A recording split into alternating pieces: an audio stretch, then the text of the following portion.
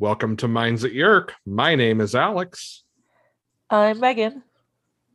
And I'm Chris. Here we are, all again together. On the other side of vacations and tech weeks and whatever Meg's been up to. Hey. I realized I didn't have anything to throw in there for you as I said it. Look, so I haven't been taking a much needed relaxing vacation or working my ass off on a musical. I've been designing a lot of my farms in Stardew. It's a thing. That's very important work. Those farms don't design themselves. And also changing your Twitter name like daily. No. It's pretty often. I'm slightly offended by this. No, don't. It's funny because every now and then I'll say, "Oh, somebody liked my comment. Who is it? Oh, that's nope, that's Megan again." Look, yep, she changed her name again. Disappointment. No, it's fine. It actually reminds me that I need to do it more often. Oh no, Chris, were you following Meg in the days of Meg the Blank Porg as her social media handle everywhere? No. Those days were incredible. Like every now and then the adjective would just change. Oh, yeah. As with the pictures. Yeah. And any Facebook group was up for Porg pictures and name changes. Man, those were the good days.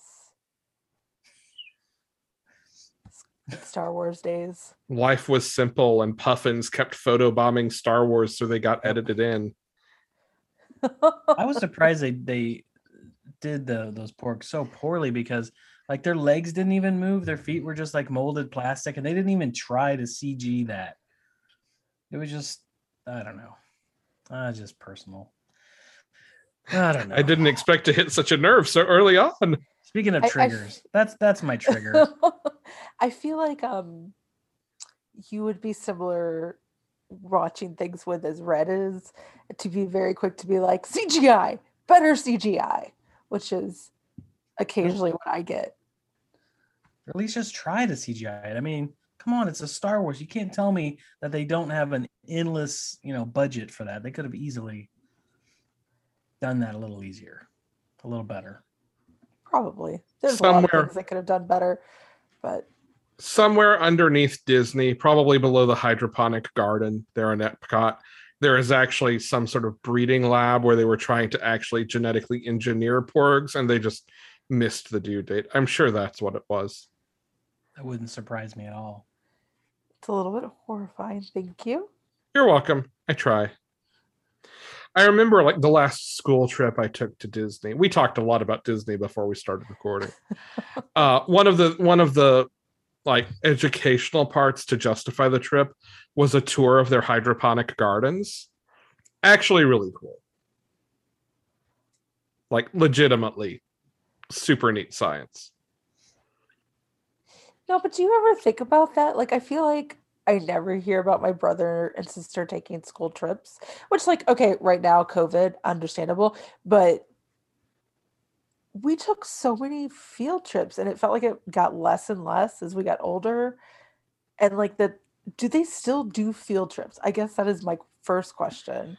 At least for like, my elementary school kids. I mean, it was like one a year, but it wasn't like a big deal. It was like, we're going to the zoo. And also now, unlike when we were all growing up, where it would be like, maybe a few parents would go or something would help. But now the teachers just go and sit around and all the parents go and have to take the kids around. It's weird. That is weird. I don't mind that teachers get like some time off to enjoy themselves or whatever, but it is weird when they just go and just sit and like take no responsibility. They're so afraid of getting sued. Yes. Yeah. I guess that's probably it. And, whatever. I mean, I enjoyed going when we went to help out. It was fine, but it was just different than when I was growing up. I always liked field trips. My only problem was there was a span of about 6 years where we got 3 a year, and 2 of them were the same 2 field trips every year. The same trip to the same like fire station, and then the same incredibly whitewashed what is the word I'm even looking for here? Lousy depiction of like early colonial treatment of Native Americans version of visiting. I think it was usually Red Clay we went to. But like hey, see, everyone got along just great, and we definitely didn't fuck everyone over. Colonialist history just every year for like through the 6th grade. So I could do with fewer field trips if they just kept the cool ones that weren't bad history. Yeah, agreed. And when I say bad history, I mean like inaccurate portrayal of history, not. I just feel like field trips were much cooler in the 90s. That's all. I mean, you're right. Except for, the 5 trips to the fire station. I was trying to segue, but that's okay. Yeah. Oh, in the 90s. You mean in Animorphs time? Sure. I took a field trip once to see Ragtime at the Fox Theater here in Atlanta. The Animorphs once took a field trip to see The Lion King. The only difference is they were met with an elder god of the universe, and I wasn't. And I guess, hey, Chris, first question, nothing to do with a visitor. How does it feel to maybe potentially get to write one of God or draw God? When does that happen? Book 7? Really? Yeah. Is that the Ellimist? Or Yeah. Yeah. Yeah, well, I'm kind of looking forward to that. I don't know if I'll get that chance because I'm only contracted for 6 right now, but I would like That's that. right. I forgot about that. It's only through 6. For now. Hopefully I get a few more on there. You'd better. I want to see you get to do the Ellimist, damn it. For me too. Like first it was like if I don't get to draw Axe, I'm gonna be pissed. And then I got 4, 5, and 6. So I was like, all right, that's good. And now I'm like, if I don't get to draw the Ellimist, I'm gonna be pissed. I'm But right you back get to to- that. So Do the Kryak eye. That's You so do. cool. yeah. That's so cool. There's Holy so many shit. iconic things in like the first 10 books, like I don't think people really know that there's just so much stuff in the first like 10 books. Really, it kind of sets the stage for a lot of the rest of it to come, and they're all good. Yeah. They're all so good. I can't wait. Yeah. So I bought myself a new toy. I bought it because I needed it for rehearsal because we've had to run a lot of like designer meetings through Zoom, and I also needed to be able to take notes. So I went ahead and bought myself a nice Neo Pro iPad, and this is the first thing I read on it, and it is absolutely gorgeous, Chris. Thank you. It looks so good. Thank you. I'm very happy with it. Although I will say that ever since the first book came out, I flipped through it once and then that was it. And I'll do the same thing with the second book because honestly, and then any I feel artists that. out there or whatever, writers or whatever, probably podcasters for that same matter, it's like you don't want to anytime I look back on my art, I'm like, all I see is the mistakes, and it's too bad. But that's just kind of how it is. So I'm really get excited when people get happy about it, but I'm not going to go back and look at it anymore. I spent a long time looking at it, and I'm good.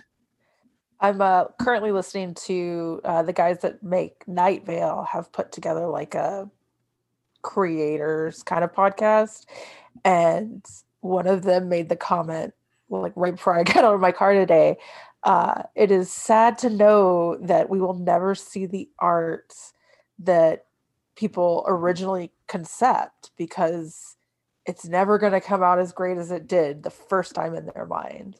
So hearing you say that, I guess I'm glad this feeling never goes away. I don't know. I mean, I remember, you hear movie, actors and stuff saying, people say, well, do you watch your movies? What do you think? And like, they never watched it, right? And I used to think that's weird. You watched it or whatever. But now that I've been doing books for quite a while, I kind of get that. It's different, but like, yeah, I don't read my books. I don't, unless there's a real reason for me to go back into it. I don't do that. Yeah. One of the not technically most challenging, not in the way that like the last week has been kicking my butt, but one of the most just like existentially difficult things I've ever had to do in theater is I was hired to design lights for a musical.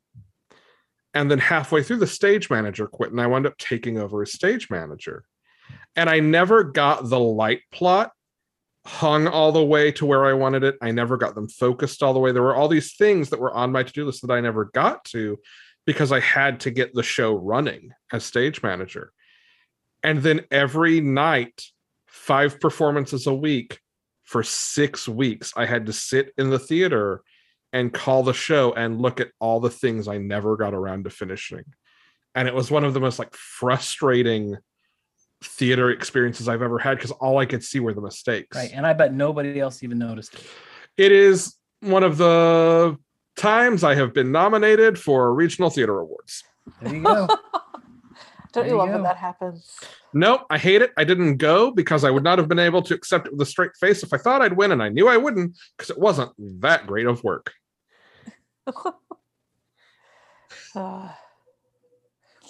So we did get asked on Twitter, and I want to hear more about this, but what was the difference between doing this one and the first one? Nerves. That was the number one thing for me. Nerves. Like I was really nervous with the first one. Not doing it so much as how it was going to be received, by the fan base and stuff. And I get that. I was and only nervous because I don't have like a need to be loved and whatever. People tell me how great my stuff is. I don't really need to hear that. I just didn't want to disappoint the fans. Like I just know that so many people hung on to it for so long, and been fans for so long. Like that was my big fear in the first one. So when it came out and it was generally very well received, and the sales have been good, and it's just people just constantly interacting with me about it, and it's just become so fun. And so when I started the second book, I went into it with a different kind of confidence. Like I was like, I'm still nervous about this because I still got to do this right, but I feel like I'm on the right track now. I kind of understand what I'm doing. I get the assignment, kind of a thing, So I wasn't as nervous this time. And now the difference, obviously story-wise, like the first one's more like a big, kind of like a blockbuster movie popcorn kind of a thing, right? It's just very big and actiony and lots of, characters being, for the first time on screen. And, just over this story felt a lot smaller and more intimate. Then I wanted to make sure that I told it that way too. Like I didn't want it to feel cheesy, but I wanted to make sure that I ramped up the emotion as much as I could, when it felt appropriate. But also there's so many heavy things going on in this book that I also wanted to ramp up the humor a little bit whenever I could, just to help lighten that a little bit, Honestly, I feel like that's one of the things that I noticed and appreciated most in this one is there were all these little moments. And Meg and I, while we were reading it, like kept messaging each other and tweeting at each other about it. But all these little moments that I've like taken screenshots of to use as a reaction to a tweet at some point, or like just these little quiet, funny moments that help with the pacing and managing the emotions and the tension and like creating that contrast. Like I really appreciated the way you took the time with those and let them breathe. The whole "this is not a comic book" conversation, like in my metafiction loving heart, just it grew 3 sizes that day. Well, and I think Meg maybe mentioned that she showed you did you show him the follow-up to the ongoing job? Okay. So, and I'm not going to spoil that for anybody, obviously. But I'm really excited about that. It's like a slow burning thing now. And it's just something that Marco I just love the fact that they're having a moment where it's like a tense moment that they're watching to see how things are going. And he just can't not bring that up. Like it's clearly been in his head. He just has that talk about it. And that's something I added, because it made me laugh. And I think I've asked that question over the last couple of years to somebody on Twitter, like, like what would happen? Like what happened to his tail after he morphed back? Did it turn into like a butt? What happened? What happened? I love that you get the space to do things like that. Yes. Because that's 100% how Marco would be in these traumatic moments. He's not going to focus on that. He's going to be focused on like, man, I cannot die without discussing Jake is a lizard in his butt. Well, and that's how a lot of people, and myself included, deal with stressful situations and stuff is to make inappropriate jokes. And I just feel like that probably hits home for a lot of people, not just myself, even though I wrote it for myself, I'm sure people can relate to that. And so I'm just going to keep on doing that as long as people enjoy it. I'm glad to hear that because it's so good. Now, I have a question for you. Yeah. How absolutely ruined is your Google search history after having to draw some of the creepy crawlies in this book? Oh man, yeah. My computer should be burnt. It should not be able to be recovered. I mean, you guys have probably seen on Twitter the last couple months. I would occasionally I'll do like, Siri, show me pictures of like geese dying in mass from the third book, knowing that that's not exactly what I typed in, but that's an example of what's in my search. Just really weird, random stuff. But yeah, I had a lot of references for maggots. And let me tell you, like, in the same way that you can't look away from a trade wreck, I will not go into detail, but there is a double page spread that I wanted so hard to look away from, but also like I loved staring at, and I don't know what that says about me or you, Chris. It took forever to draw that. I mean, that I believe it. spread took forever. I was cursing myself. You love horror comics, and that this is a great example of a horror comic moment. I mean, fair. Actually, 100% fair. Well, I knew that. I mean, I remember when I read the book for the first time, that scene just really stuck out to me as just nightmare fuel. For her to just have that experience, but then go home and like immediately have nightmares about that and of eating maggots and stuff. It's just like, oh God. So I don't know. I just rolled right into that scene too. I didn't even show her going home. It just went to that eating maggots. So I was hoping that transition worked well. And then she wakes up kind of screaming kind of a thing. So it was fantastic. Yeah. One of the things that I couldn't stop talking about was how the balance between like, this comic, it's so beautiful, it's so great, a bunch of kids, oh my God, body horror. Oh yeah, that's right, this is a great comic, it's so pretty, and nightmare fuel, and it was constant. Like I almost just forget that I was reading Animorphs. There is a lot of nightmare fuel. And then it was so much. Like I remember writing the tweet being like, oh, I guess I don't get to talk about like fleas because thank God you didn't draw any. And motherfucker, you did. I did. Like I was very specific too, like in the scene at the beginning when they're in the church tower, and like one of the descriptions in the book was like the beak kind of split in the front and started to become teeth. And I was like, I took notes on that. I'm like, I'm doing that. Check. And the more horrifying the better, because I think it kind of sticks with you. Yeah. Even though it's my style, and my style kind of, I think it lightens it a little bit, not quite as creepy, or maybe it makes it worse. I don't know. I think it can somehow be both things. Yeah. Like I would give this book to a kid and not think twice about it, which is how I would feel about Animorphs in all honesty.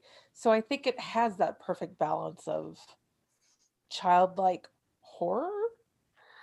I think it's the kind of horror kids can handle, because I think a lot of parents get caught up in their own baggage and they put that on their kids, because my kids love this stuff. They love it, and it doesn't bother them at all. So, I try to keep that in mind when I'm working on, like, would I show this to my 8-year-old? Would I show this to my 13-year-old? Like, I kind of, and so far, I don't think I've gone too astray on that yet. There's still plenty of time. I don't know if it's a function of how easily frightened or startled I am, and was as a child even more so, or just the media of the late 80s and early 90s. But I feel like there's something about, like, a certain brand of children's cartoon that's like a little bit horrifying all the time. Like that's the vibe I get. It reminds me of those things I grew up watching. Like, this is going to be the dumbest possible example. Rainbow Bright always freaked me out as a kid. Think I was forbidden from watching one of the Care Bears movies. But then also I recently introduced Meg to the nightmare fuel that is Twice Upon a Time. Yeah. Yeah, but I mean, I know I'm quite a bit older than you guys, but I mean, we grew up with things like Return to Oz, which is horrifying. Yeah. It's Mhm. great, it's beautiful, but it's truly nightmare fuel. And That's then a we also better had like example. the Monster Squad and like the Goonies and stuff. I mean, things were just a little. Yeah. Those were could be frightening at times, you know. And I think kids, I think they like to be scared a little bit. And I think creating that PG-13 thing ruined, in a yeah, way, it did like a little bit. what kids watched and stuff. Because like, I'm really excited because the next Mike Flanagan project is a Christopher Pike book, and it's going to be like a compilation of a bunch of his books, which I think often get overlooked for R.L. Stein books, which are also great. Don't get me wrong, but they're such a part of my life and horror. Like I went from Animorphs to Christopher Pike books, and I can't imagine kids doing that these days. Like giving my friend's kids some horror books the other day and having to be like, is this too much?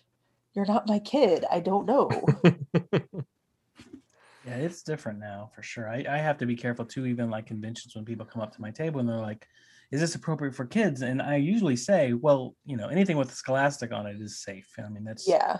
pretty good bet that that's going to be safe. But with the Animorph stuff, even though I know it's safe, you know, by my standards anyway, for my kids and stuff, I still try to be aware and let the parents know, like, yeah, it's appropriate. There's really nothing in here that's going to be inappropriate, but it may be a little over their head, or it might be, you know, a little bit much for them because I don't know your kid, like what you were saying. Like, I don't know your kid. I don't know how sensitive your kid is, and I don't want to horrify your children away from comics or books. I don't want to Right. be the person that ruined that.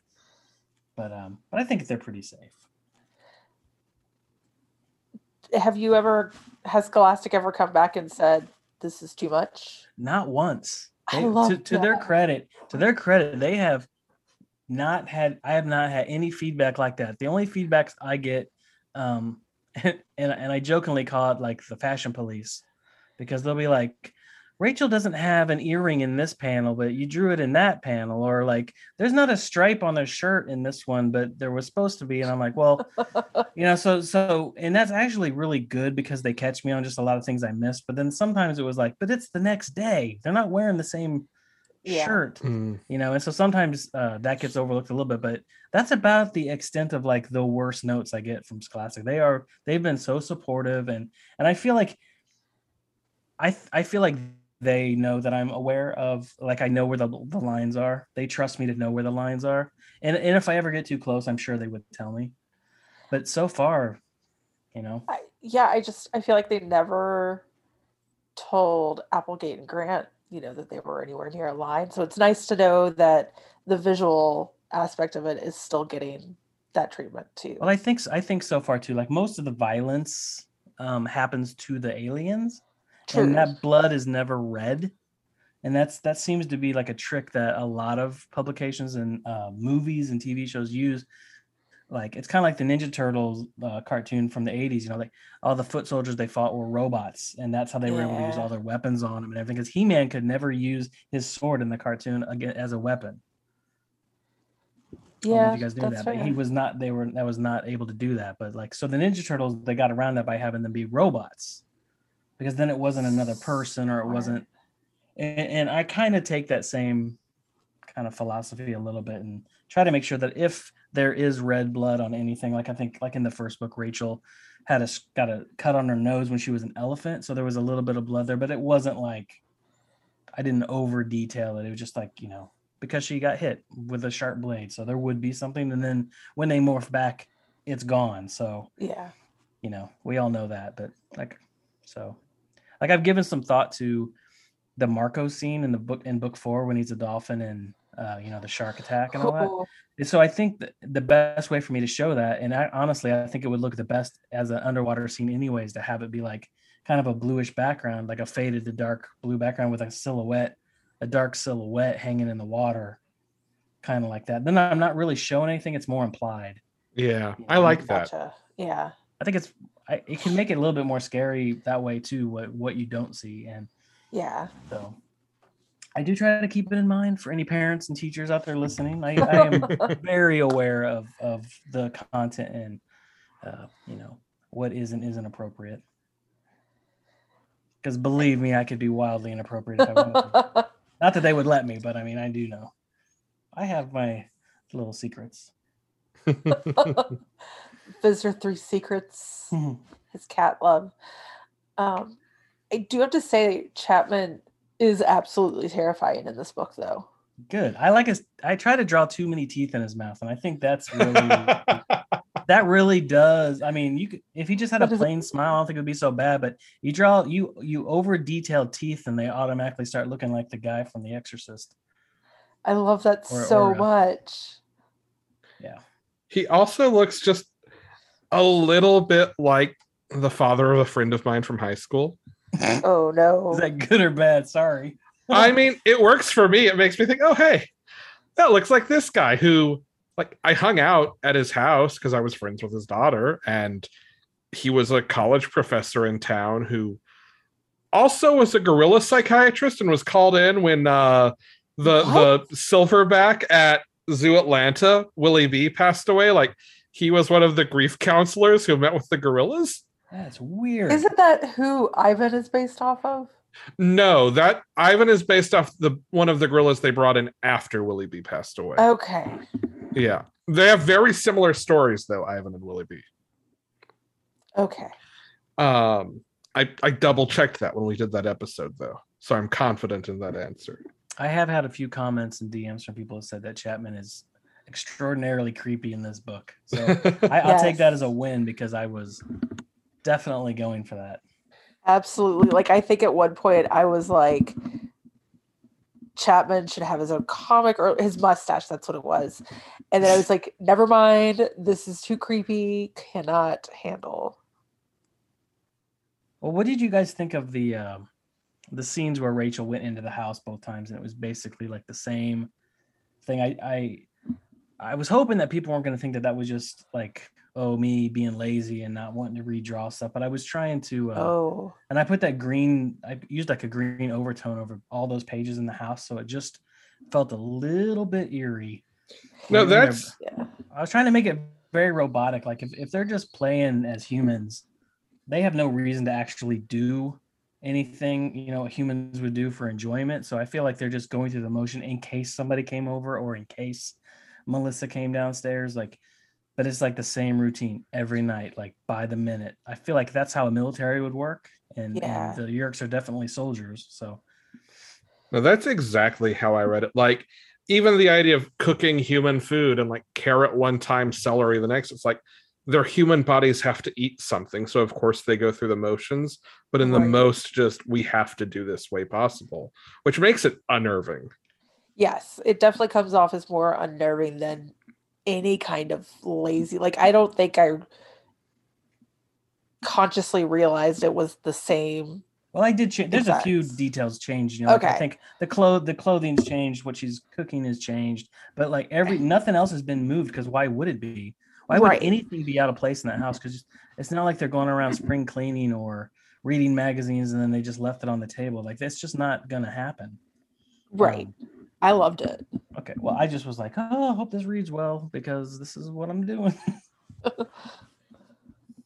I was hoping it would make it suspenseful because I knew that to me at least, that the scenes where she was wandering around the house and all that it was just very stressful. Like I was just like, oh God, this is just not going to go well. It's like wandering through a robotic ride with no other passengers, right? It's going to be weird. Yeah.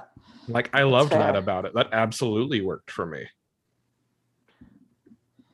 And like it makes the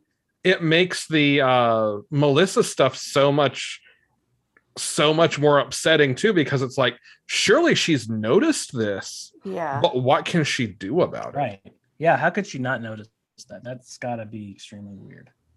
And how do you react to it? Like, is this something normal or is this like, if you're not going over to other people's houses or seeing other parents, like, is this normal? I don't know. And that was something I tried to do too. Like when she comes down and asks for help with her homework, I tried to make her, having a 13-year-old daughter, I kind of know some of her mannerisms and stuff, and like, when she's nervous or worried about stuff or whatever. And I was trying to like have Melissa seem like nervous about just asking her parents for help with her homework, knowing that she wasn't going to get help, kind of a thing, or that she was, scared of them maybe a little bit too. And it was just, I was working on those pages were a different kind of days for me. But I really enjoyed it. It was a different kind of, I haven't gotten to do like scary type stuff or anything that was extra creepy in comics or anything. So I was pretty excited to do that anyway. Did you have her like come out of her room a couple times or like play with the cat? Like, honestly, I'm so curious. Do you have a cat? I know you have a dog. I don't. Okay. I don't have cats, but I got 3 dogs that are about the size of cats. They're but small, that's teeny tiny dogs. Different type of gracefulness. Yes, it's not the same. But I grew up with cats. I grew up with cats, and I just know how they act. And I mean, the first thing they do if they jump up on your lap is they turn around and show you their butt. I mean, that's the first thing they do. Yep. I never understood that, but yeah, I mean, I grew up we had cats all my life, which is kind of why I don't have cats now. That's fair. Well, we had a cat that would just get mad. He'd get his nose bent for whatever reason, and then you'd go to bed and your pillow would be wet because he peed on your pillow. Ooh. And like it only took a few times of that, for me to go, I never want to have a cat. And I love animals, but I just don't want to deal with that. Because inevitably I am going to make that cat mad on accident, and then I'm going to be all tired and want to go to bed, and there's going to be pee on my pillow again. Yeah, that's fair. That's fair. But I love other people's cats. Yeah, we've got a cat now, and it's the most I've lived with a cat. Like, my mom got a cat, but that was well after I moved out, and my dad had cats, but I didn't see them very often. So it's been an experience. Like, cats are strange. They are strange. Do they do that thing where it's like sitting still 1 minute and then just take off running like crazy, like they saw something? Yeah, there's a lot of crazy stuff. Playing like a spy, and today I learned she can jump from the floor up onto the kitchen counter. So that was easily. New and terrifying. So that's great. That's great. Yeah, there's really nowhere cats can't get if they want to. No. I'm actually My favorite is trying to get it harder. Anytime I come over, I'll sit down on the sofa, and inevitably at some point Inanna will wander up, curl up into a donut between my leg and the sofa, and just take a nap. Yep. And then you can't move. You're stuck there until the nap's over. Yep. That's how I do it anyway. I think, unfortunately, if I sit on the couch too long and a dog comes and sits in my lap, well, I'm just stuck there for a while. Yep. Yeah. Time for you to just take a nap. Yeah, too. I don't mind that either, though. That's good time. That's good quality time.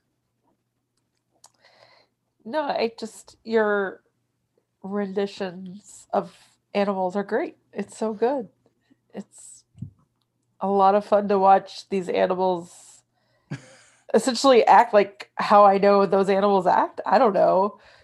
This could have been much more stagnant, I guess. When you said all the animals, all I keep thinking about is all the wolves I just had to draw from. That's all I can think about. Yeah, that's good. I was only half joking around, kidding about that. I mean, there was so many wolves, and every panel is different, so it's not the same. Oh God, it was exhausting. Just days and days of wolves.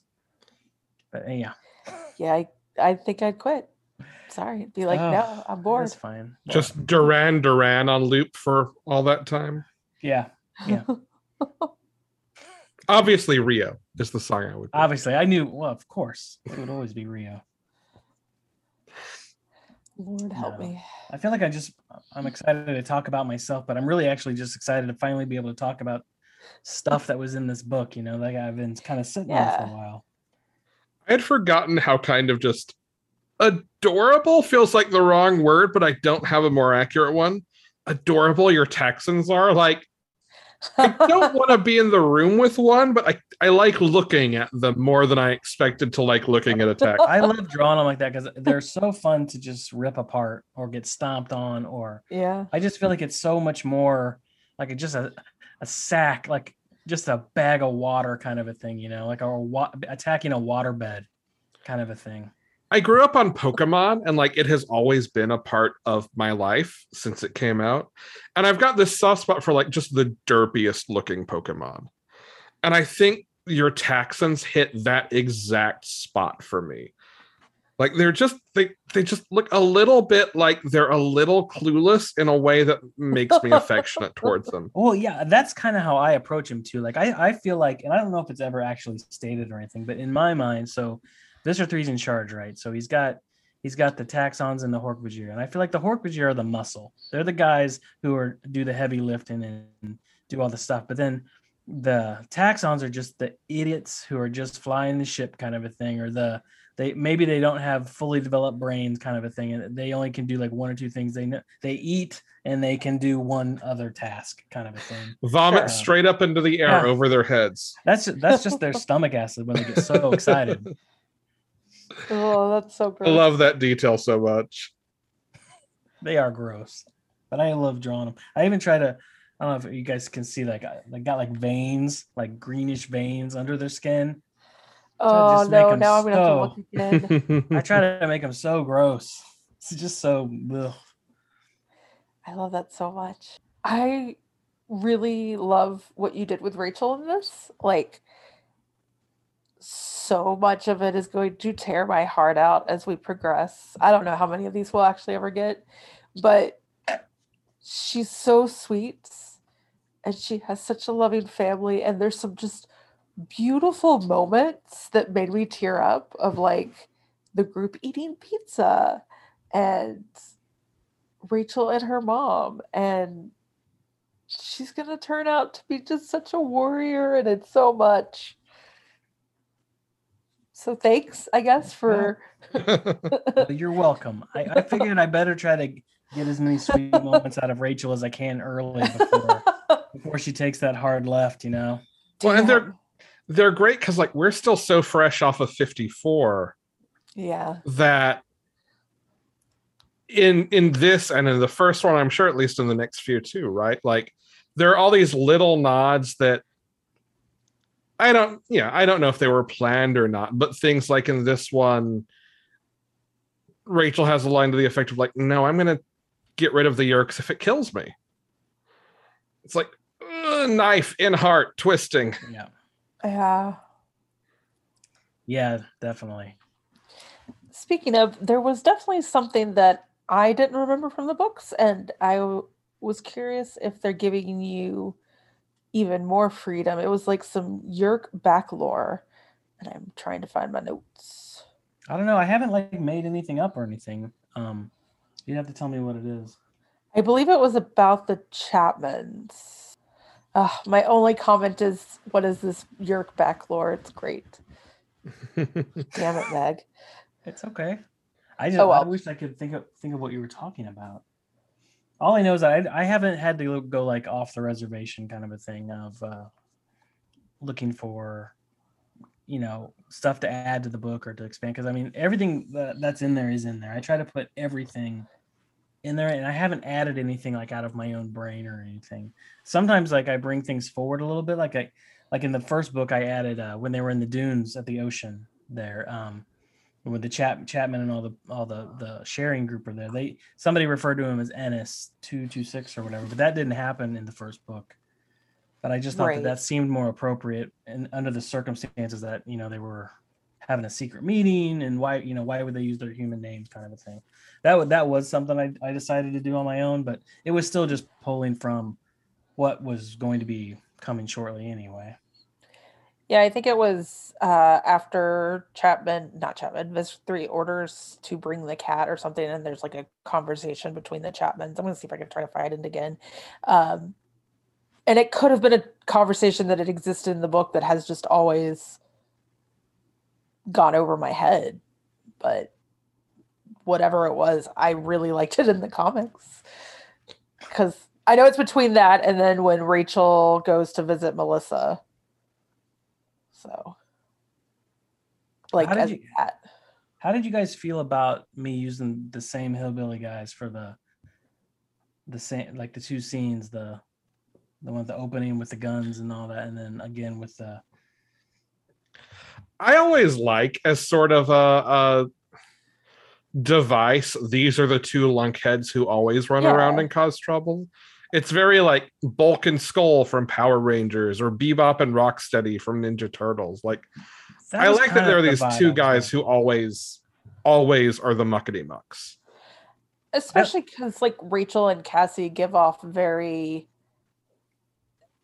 Daphne and Velma vibes in the sense of like the looks that they give the boys sometimes of just like, you guys are being ridiculous or too much, or I don't know. It gives me like very 90s Scooby Doo feels. So adding on to like the 90s version of a goon.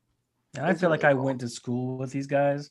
Uh, I Even grew up. better. I grew up in a pretty rural area in Missouri at the time, and not that I'm bagging on anybody. I just knew guys like this who would, they were like 17 years old and would go hunting, after school on somebody else's property, and I kind of was just this was these guys. They had their truck and their dad's gun or something, and they weren't supposed to be out there, and then so they had a really bad day there too, and I just like the idea of like like a day later, like they're just hanging out, trying to be cool again, trying to work their confidence back up. And here now a different animal is attacking them. And it's Yeah. just, I just like the idea of beating that kind of character down anyway. Yeah. Oh yeah.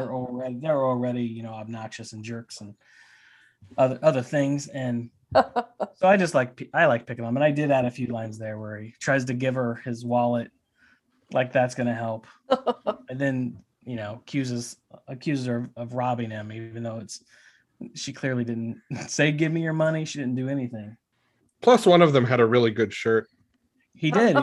I was hoping somebody would get that joke because in the book it's like he spilled his beer, I think, but I didn't make it beer. It's like on his shirt, and I just thought it'd be funny if he was complaining that he spilled something on his good shirt and it just says good on it. Like I kind of want that shirt. I do too. I died laughing when I saw that. Like I That's went a so long way for that perfect. joke, so I'm grateful to anybody who appreciates that. That is the kind of shit I live for. But that makes it even better because like I didn't catch that. So now I can't wait to go look at this again. Go read through these again. Which is always just a great sign. That's my sense of humor. Unfortunately, for better or worse. So when you do come across that stuff, it's a pretty good bet that I added that. That was me feeling like I needed to put a joke there. No, I appreciate it. There is definitely enough humor in this book to keep it from being overwhelmingly upsetting at all. Yeah, and it gets dark quick. You're right. I mean, it gets just Yeah. kind of dark quick. So I was happy to be able to break that up when I could. I mean, all of the books start getting dark quick, so Yeah. book 3 Yeah. is no exception. I was about to say, do you need cookies or anything? Because, like, man, book 3 has got to be rough. Well, I've got it all penciled, so I know how it's going now. Like for me, That's like I felt confident that I could capture emotionally what I needed to capture, because I feel like I did that with the second book. I'm kind of learning that skill a little bit. But I was things I was more concerned about was like, oh my God, that mall scene, or because I'm gonna have to Yeah. draw so many people, and like it was just the technical stuff for me that was like scares me. Until I get to it, then I'm like, oh, that's fine. And like the wolves, there were so many wolves. Like I said, I was so overwhelmed with hawks and wolves for most of that book that I didn't have time to worry about a lot of other things, about it. So, so many. I mean, gosh, I'm pretty sure I outdrew like people is like 2-1. Animals versus people are 2-1 in the next book, including every other human that shows up in the book. It's just, I feel like we need to go through and count the wolves. Yeah. I think I did, and it was like 146 or Oh something. my God. Individual wolves. And I counted every wolf that I drew, But yeah, a lot of wolves. That's crazy. And the red-tailed hawk was in the hundreds too. If anything, I'm getting really good at drawing hawks and wolves. It'll be a skill that I won't come in handy at all when I'm done with animals. That's not true. You'll find a way.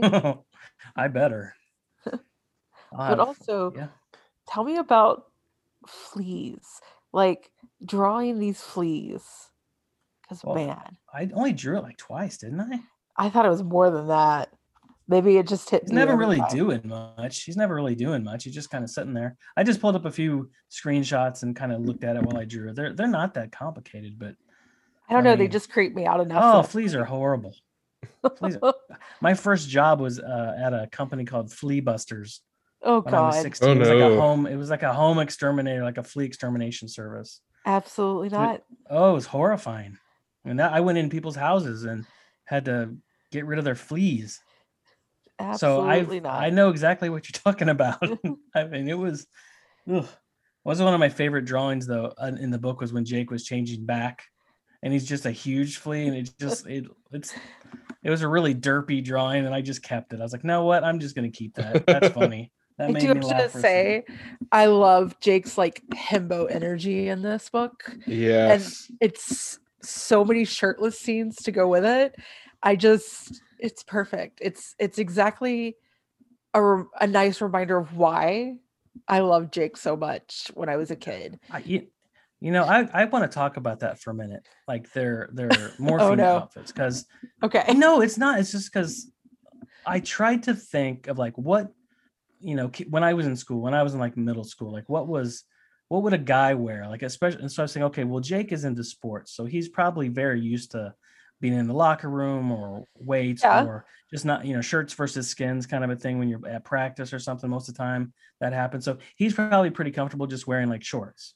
So I thought, at least in that book, I was like, I think in the third book, he's got like a tight shirt, almost like an Under Armour type shirt, whatever. But so I was thinking, well, Jake would be comfortable with that. And then I was like, well, I'm going to put Marco in like one of those wrestling, like middle school, high school wrestling things. Like maybe that's what he does because he's stockier, maybe. And maybe that's what he would kind of think he would have. So I was trying to at least logically try to, well, what would they be wearing? So I love it so much because I think I just was like, man, he is shirtless for pages. And it cracked me up so much because it's definitely the vibe. well, I figured he'd have a little muscle tone too. I wasn't trying to be creepy, but I was like, they're in No. these morphine It suits. works. So, yeah. No, but I'm just saying that the whole time I'm doing it, I'm worried that I'm being creepy. That's what I'm saying. It's like I don't want to do that, but it's like they're in their morphine suits. So what are you gonna do? It's like they Yeah. fly somewhere and then that's all the clothes they have. No, I definitely made a note. Like I appreciated the toneness that you had for Rachel, given that she's supposed to be a gymnast. And it's not just that you made her slender, that you actually gave definition in like her arms and legs. And I think I've done that I'm not sure if I did it in the second book, but I know in the third book, Cassie's got a little she bit of muscle definitely, too, because I yeah. figure she works basically on a farm. Like if she's out there cleaning the stalls and doing chores and stuff like that, she's probably working with equipment and heavy buckets of stuff. And she's probably fairly fit, Yeah. And so I do try to think about that stuff when I'm drawing the kids. It's like, yeah, they're not all like these skinny little kids. They're, Jake's an athlete, Rachel's an athlete. Yeah. And with gymnastics, that's upper body strength is crazy on those people. It makes me angry. They're in such great shape. It's like I'll never have that. No, and it's terrifying. Our lead for Heathers is a former gymnast, and every now and then I'll just look over and she'll be walking around on her hands. Yep. It's like I don't understand how this is an easy thing for a human being to do. Like you say Let's just that, get used to it. and yeah, I was just about to say, like, I grew up with so many gymnasts that it's just like at some point it was weird that people weren't doing that while you were watching TV. There's another show I did where like I'd turn around and one actor would be just standing on her head. Yeah. It's like, okay, whatever, that's creatives whatever for you, works. Alex. Yeah, Come on, that's creatives for you. That's in every creatives field, and I'm just as weird. I'm not. Oh, I'm not saying I'm not weird. I'm just saying, like, I guess I'm shocked by humans being able to, I don't know, be even vaguely athletic. Have you met me? Yeah. Well, me too. I've gone from I lost quite a bit of weight, like 60 pounds a few years ago, and I'm not quite back up to potato stature, but I'm putting a little into that because I've just been sitting. I sit more than I'm active. That's why Disney Same. killed me last week on my vacation. Ugh, my body was not ready for that. Like, what do you mean we're walking 9 miles every day? That's ridiculous. Workout buddies time. I'm just kidding, guys. Sorry. As I say, I miss going to the gym, but I am one of those, no, I need to be left alone. Do not perceive me. I am going to do my thing and keep headphones in my ears, and I do not want to know anyone in the building with me Yeah, while I'm there. Me too. Types. Yeah. I'm the same way. I do appreciate that your Dracon beams don't just look like flashlights. Like, You I'm know, sh- I'm going after having seen that episode now. and maybe they use it again, I am going to put it in one of the books. One of the guys in the background is just going to be holding something that looks just like a flashlight. oh And no. that's just going to be a subtle nod to the TV show because Oh. Yes. I feel like I should give Chapman like spurs or something too, so he clinks when he walks. Big Yes. puffy orange jacket for Yeah. Marco. Yes, give Marco his signature jacket. Yeah, That But it jacket is- is fashion. I don't care what anyone says. It is nice to go through this and read through this while we've been watching the TV show because it, if nothing, it has. I understand why people want an animated show. Like, you can do so much with animation. I mean, with Yeah. CG too these days. My God, an animated Animorphs like trilogy of movies or something, or even more would be great because. Oh my God. I mean, all you got to do is have the voice talent and they'll look exactly correct all the time. You know, no one's going to age out of it. right. It would be so good. They could do a whole series, a long series if they wanted. That's what I think they should do, but they won't. There's so many things we want them to do that they won't, I know. unfortunately. That's too bad.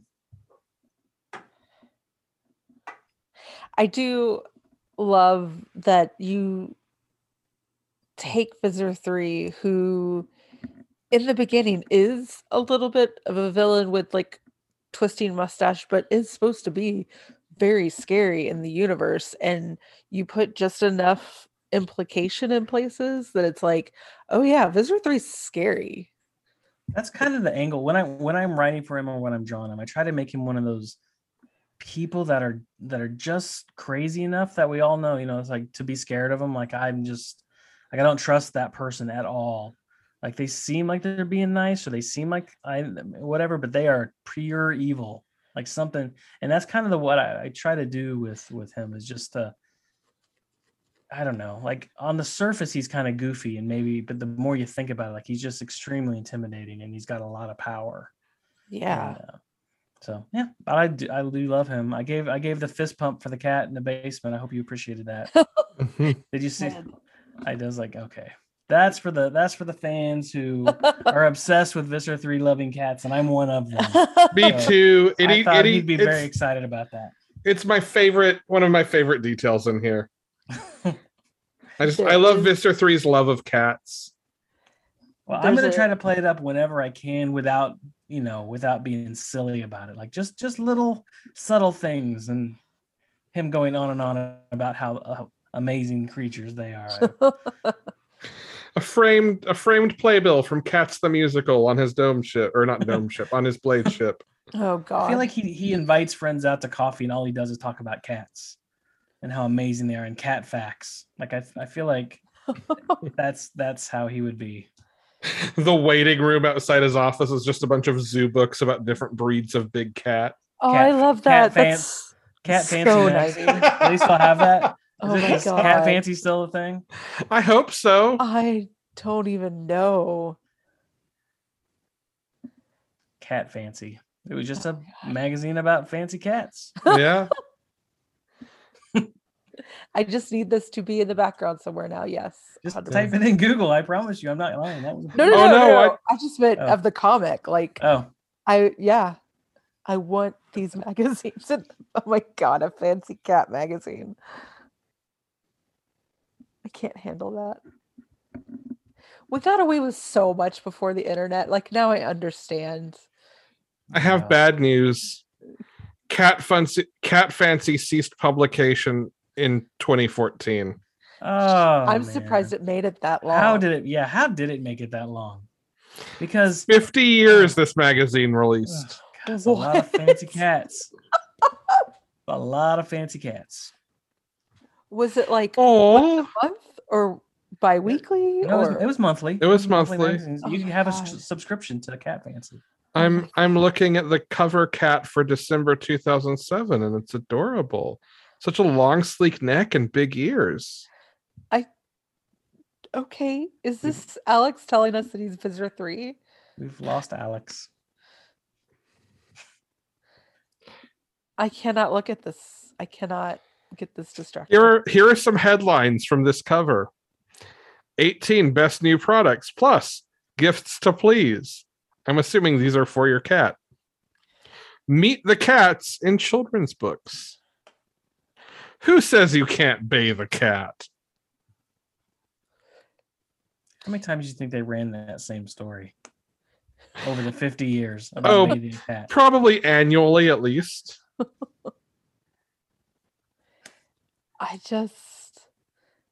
If I had known this magazine existed, cat videos would have made more sense.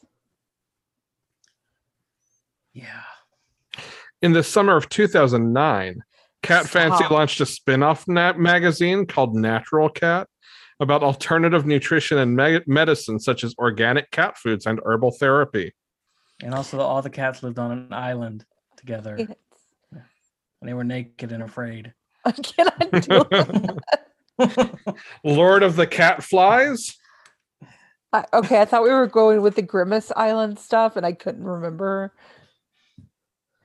No, nobody ever needs to do that. No one needs to remember that. Please no.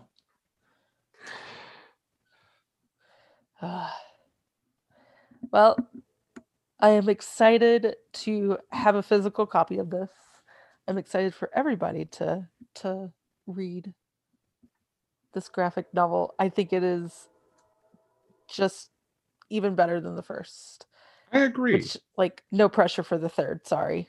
I liked it better too, but I think maybe it was just because I felt more comfortable going into it. So, but I liked the story too. I guess I like book 2 better than book 1 anyway. I just felt that I like smaller stories anyway. The first one was good. It was just very large. It was like an information dump basically. It sets up the whole world, and lots of exposition and stuff like that. But in the second one, you were kind of able to kind of hit the ground running with the characters, and you already kind of knew the situation. So, well, and I think book 2 has this really great hook in Rachel's friendship with Melissa and seeing like her world and her life outside of Animorphs, to the point that I know I've said this before when we were going through the books, and like when we did the Animorphs RPG tabletop actually playing through, like I upped the amount of Melissa in what we played of that, just because I always kind of regretted that we never got more of that friendship throughout the series.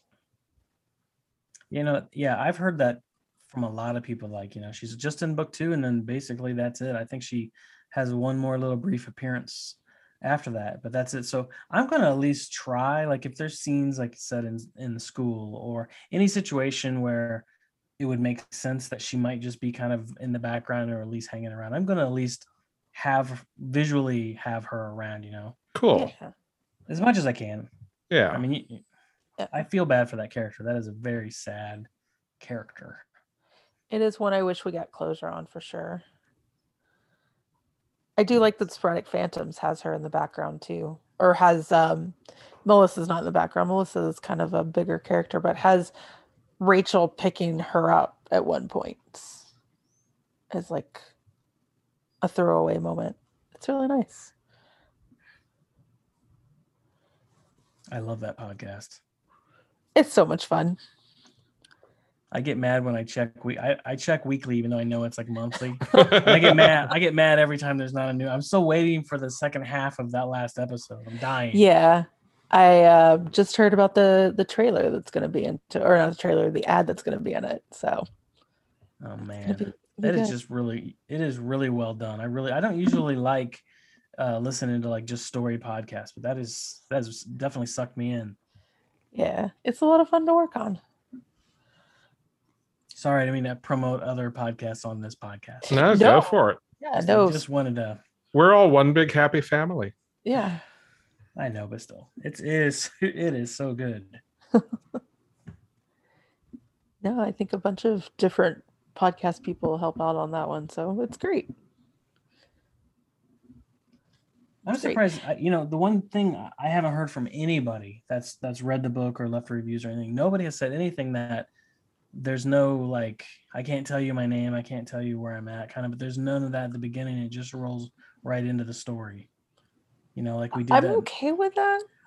Yeah, that was my decision because I figured, it just takes up a lot of pages just to repeat what we already know. Yeah.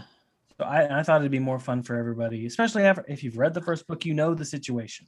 Yeah. I shouldn't have to redo that every single time anyway, but I just figured there'd be some people like, pouting about it. And it's there. I get it. I do get it. I feel like it's part of shifting from one medium to the other, right? Like you don't get everything in the first person anyway.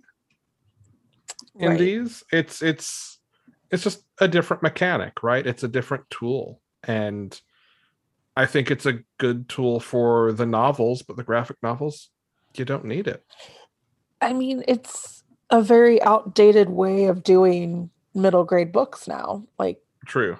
Middle grade books don't necessarily have that repetitive starting point from the beginning. So it is. Do you think it was Sorry, I didn't mean to interrupt. You're good. What's up? I was just going to ask because I know you read a lot of books and stuff too, and reviews and things. And do you think that was because maybe a book series back then was still kind of new to people, and parents, they couldn't count on parents to understand the concept, and that's kind of why each book, I mean, they're not standalone, but since they start the same way, they all catch you up on the story that's just happened, and then they roll into the book. Whereas today's books, just kind of in general, we are the people who were, our parents were buying those books for us. We understand how a series works, and our kids understand that. And I don't think a lot of kids would start with book 3 of a graphic novel series and expect to be able to figure out what's going on very well. I honestly think it's more to do with how big that age group of had ghostwriters series going on, because like I feel like Sweet Valley and Babysitter's Club and kind of Nancy Drew all had a similar thing where they had a chapter that would explain to you what was going on. And so that was just a thing then. Okay. Yeah, it was just kind of like a very clearly, to me, in hindsight, ghost written series. That's just what they did.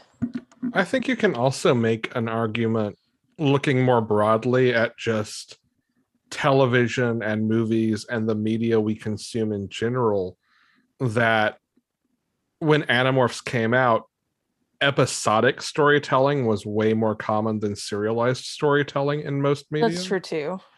Yeah, that's kind of how I feel like they did with the books. As we've gotten into, because like there is serial storytelling that happens in Animorphs, but most of the structure is episodic. You mentioned earlier, like the first 10, 12 books have a lot of lore building, but especially when you get into the ghost written ones, a lot of those books don't necessarily move a whole lot forward always. Right. And if you look at like in animation, something like Gravity Falls, I could not imagine when I was a kid Gravity Falls on TV, because I was so used to things that even something like X-Men that would reference things that had happened before, you could jump in and watch any episode because everything was syndicated and there was no DVR and there was no on-demand streaming. Yeah, that was kind of what I was saying too. Is like, because even these books play kind of like Star Wars, like Episode 4, right? It gives you the whole backstory at the beginning of the movie, and then here's the next chapter, and you didn't need to see the things that came before that to understand what was happening, because it gives you the lowdown right up front. Yeah, I guess that's the only way that, like, I don't think it would feel weird if you were drawing out the whole My Name Is, but I could see having a page in the front that's like done the same way every time, of like, we just say see book 1 or my name is blah blah blah. Yeah. You can't know my last name. Here is my story, or something. Well, it's the convention of the recap page in monthly comics, right? Yeah. That would be Yeah. the closest thing. And even that, Marvel does them to some degree. DC mostly doesn't, unless it's Bendis writing a book and they let him do it because he's Bendis. But so much is written even now in single issues to be published in trade and read in trade. Trade sales are so much higher than floppy sales that even there, the recap page is kind of dying out. I skip more of them than I read. I honestly didn't realize you hadn't done it until you said that, which I think is cool, or is just painfully how self-aware I am of what I don't notice. I don't know. It could go either way. I just don't think it's necessarily because it's not from any one person's perspective either. Yeah. It's just a general, like, this is the world we're in, and even the first book it just references we, and I just didn't feel like it needed it again over and I over. agree. No, I think it's the right call. Everybody puppets so that they can do some internal monologuing. It can't be as introspective as the books. But also, I want a picture of Tobias with little Tobias, and then I want cat in hoodie vibe. I think it's like half morphed in a shirt, but it looks like it's wearing a hoodie, and I want that framed. And I think Meg's become your merchandising department. I am working on some other stuff. It's just, I have failed to even get the ones I've already had printed up anywhere yet. So, but I do want to do something with little Tobias. I just don't know what yet. Are you saying you're busy? I am a little busy. And also just, the website stuff's just kind of like, I don't know why it stresses me out, but it does a little bit, because it's like switching to a gear that I'm not in most of the day. It's more of a technical thing. Going from creative to technical sometimes can just kill the engine, and it always does. Yeah. I get that.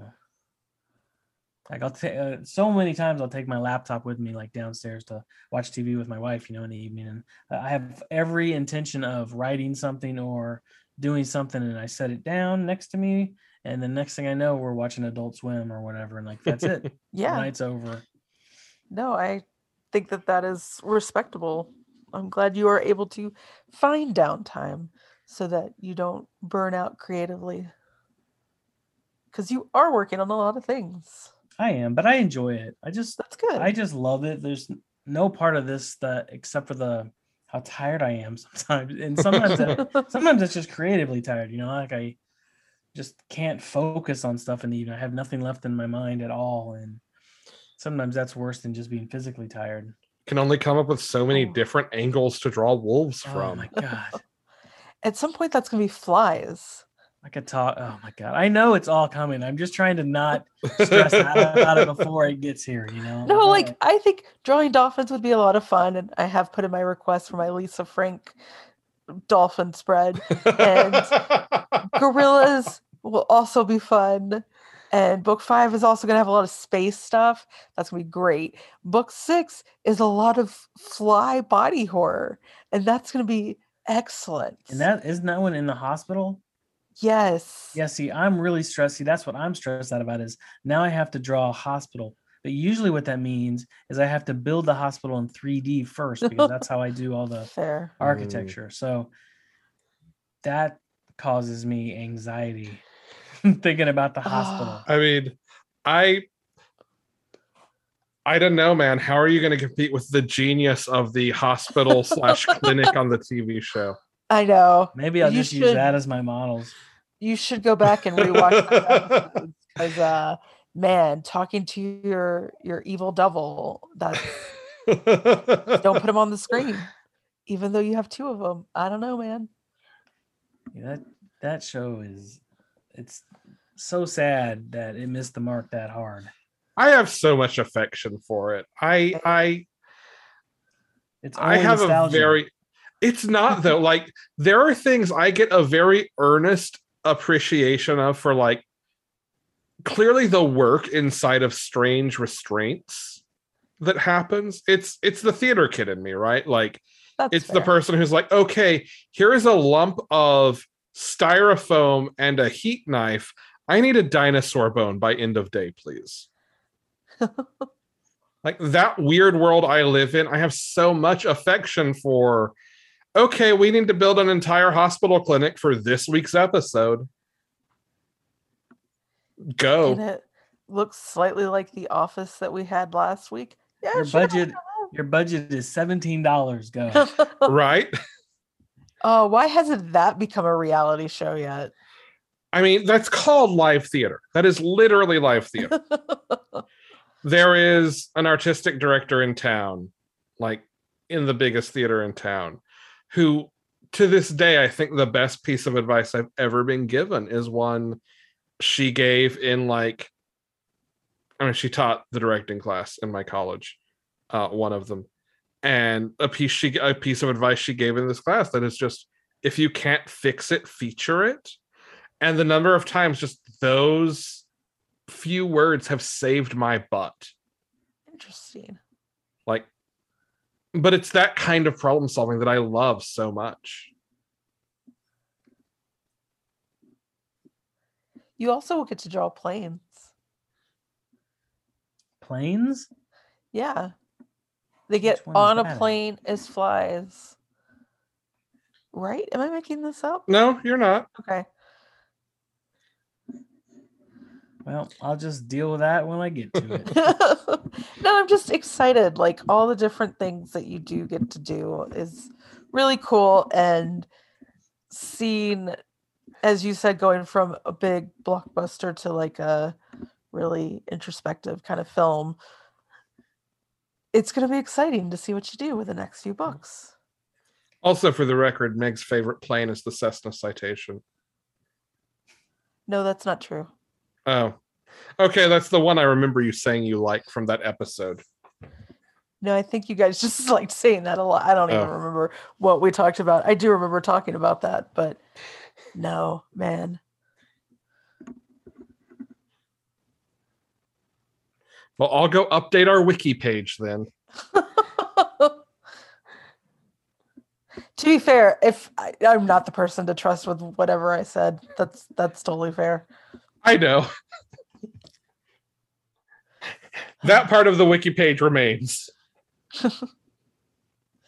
So, Chris, are you working on book 3 now, or are you working on something else right now?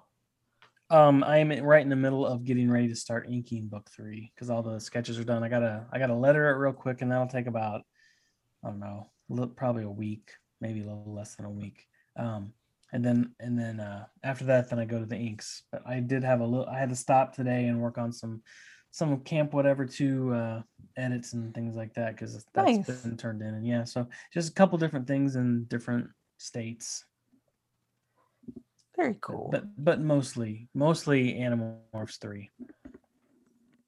Very cool. Do you have the release date for 3 already? Is it going to be about the same time? I think it's about the same time next year because I do books 1 through 4 that way, and then starting with book 5, basically after book 4, they'll be every 6 months. That's right. I forgot about that. Yeah, because I'm basically doing 2 graphic novels a year, but right now I have that other contract for Camp Whatever, so I'm kind of going back and forth. But when those are done, and there's only 3 of them, and I just finished the second one, then it's all Animorphs until my contract runs out or they give me more. Till your contract runs out, or you do. Until my contract runs out. Yeah, that's not terrifying at all. See, 54 books at 6 months per. You've already got 4 out of the way, like 10 spinoff books. That's only 30 years. Yeah. Oof, thanks for that. Yeah. You guys are gonna have to just deal with the fact that isn't gonna happen. There's other people. There's other people that can do this. That's fair. I am very honored to be, working on the first ones because I just think it's super fun for me, and I just love being a part of it. And you're so good at it. I can say that. I know it's a weird thing for you to say. I can say that. It also has to be a weird thing to be like, yes, I agree. No, Meg is here to agree. See, we've Yep. got all the bases covered. This is true. This is very true. You guys Gee, are making me blush. well, how about this? It is October. What scary things do you enjoy watching, reading, whatevering during October? Well, we're in the middle of that Midnight Mass show on Netflix. We do a really big Halloween display, so that's where most of our energy for October goes, because we don't put it up until on October 31st, and we take it down that night. But it's a full What? front yard in the garage, animatronics that I built and all kinds of stuff over the years. We add to it like every year, and This is It's, amazing. I'll send you a video or some photos or something. Please do. That's Yes. so cool. Yeah, but it's fun because it's kind of like theater dressing kind of a stuff with lighting, because that's what makes it all, as you know, makes it really adds the atmosphere to everything. So we've got like lights, different colors, working together, like in the dungeon. We got a little guy. Anyway, I'll send you guys some photos. You should. Like, we've Please. got a friend that also designs haunted houses, and like I've worked in a few because I got siblings that have birthday around Halloween, so we did a lot of Halloween parties. That's so cool. I love haunted houses. You should definitely come visit, because now you have to go to Netherworld. I don't know what that is. It's like one of the top 10 haunted houses in the country. Oh, okay. Yeah, I'm totally down for that. Yeah. No, that's so cool. Yeah, we're big Halloween people. I think we probably enjoy that more than Christmas, just for decorating and everything. Yeah, I was showing my new coworker our Halloween decorations that we've put up in the house because we don't have a yard. And he was like, Megan, it's September. And I was like, yeah, I don't understand. And he was like, are you at least this big for Christmas? And I was like, kind of, but not. We don't have as much fun. Like, our house is decorated. It's insane. Ugh. Oh yeah, all of our Halloween stuff's already up. I think I posted a picture of that wreath that my wife just made for the front door, like the Nightmare Yeah, Before Christmas one. that was so great. Yeah, She's so she's flippin' really good at talented that too. stuff. She really is. She makes a lot of stuff for us. Anytime like the kids want like t-shirts and stuff, she'll just make their t-shirts for them with the cricket or whatever we got, and I love it. See, I keep debating getting one of those, but I know I would also be that person. And I don't know if I'm ready to be that person. It's kind of cool. It's kind of cool being those people. I don't know. I just would make all the shirts. Yeah, our Halloween display is so much work that every year on like on November 1st, I swear to God, I am never doing this again. and I'm serious. I am done with it. I'm so sick of it. Uh-huh. And then every like June, I start going, we could do this for it. We could do that. And it's like, So well, do I you sent you guys a few theme photos. it, or is it like just a general? We try to just keep it as many skeletons as we can. We don't do like horror kind of stuff. It's all traditional, like spooky, like witches and skeletons and monsters and stuff, but nothing That's so gory or cool. anything. It's I sent you guys some pics just now on the DM. But anyway, yeah, so October can be kind of busy for that too. But now that both of our kids are doing soccer, that means every weekend is just filled with games now also. So, and they're older than Pee-wees, so it's not a bunch of little kids yeah, following the ball around. Oh, I miss it. I have it on good authority that football is life. Ted Lasso. I have not seen that show either. It's on my list of things to see if and when we get a subscription back for that. It is amazing. Also, you should watch Evil. That's my other plug. Midnight Mass is great, but if you like scary stuff, Evil is where it's at. Where's Evil at? Where is that? Is that Um, Netflix or? Season 1 might be on Netflix still, but they're both for sure on Paramount Plus, which I know. I know it's another streaming thing, but I swear to God, pay $6 for a month, watch that Twilight Zone, and you're good. Season finale is next Yeah. week. Paramount Plus has also got the Harper House, doesn't it? Do you guys know what that is? The Think new so? animated show. It's animated. Brad Neely is the showrunner. I don't know anything about this. Think so. I remember seeing something, but I could be Do thinking you guys something watch else Adult was- Swim at all? Like I China, used to. Illinois, or all any of those shows with Brad Neely. I don't know. I'm just a big fan. So I've been thinking about it anyway. So we may end up with Paramount Plus. Let me see. Yep, it is on Paramount Plus. Highly recommend. And when you guys start watching Evil, please just let me know all your comments. It's one of those, huh? Yes. Yes. It was wonderful. So we have strayed so far off. I am so sorry. I'm like, I have no horror recommendations. I have read the autumnal. There we go. If you want another There you comic go. to read, I can talk horror comics. That is it. You cannot jump scare me with a comic book. Really? You can't just be like, oh, look, Happy Pleasant. Oh, God, Nightmare Fuel. Happy Pleasant. I mean, Chris tried. Chris tried in this issue, and I was like, they're pretty. I shouldn't find this pretty. They're pretty. I can't look away. They're horrifying. They're pretty. I'm broken. I'm a broken person. That's I fine. know this. It's part of my charm.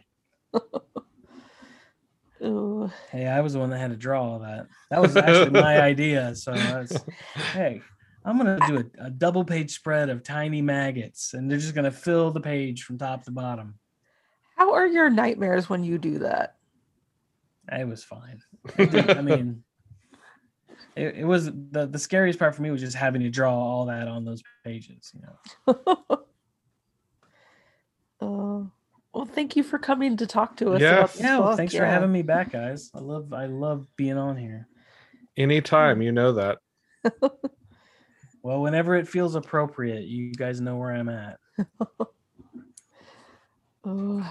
Well, in case anybody listening doesn't know where you're at, where can people find you? On Twitter, and it's just Chris Grind, no space, and then on Instagram, Grindtastic. That's pretty much it. Nice. All right. All right, good. We ready to wrap it up? Yes. Sure.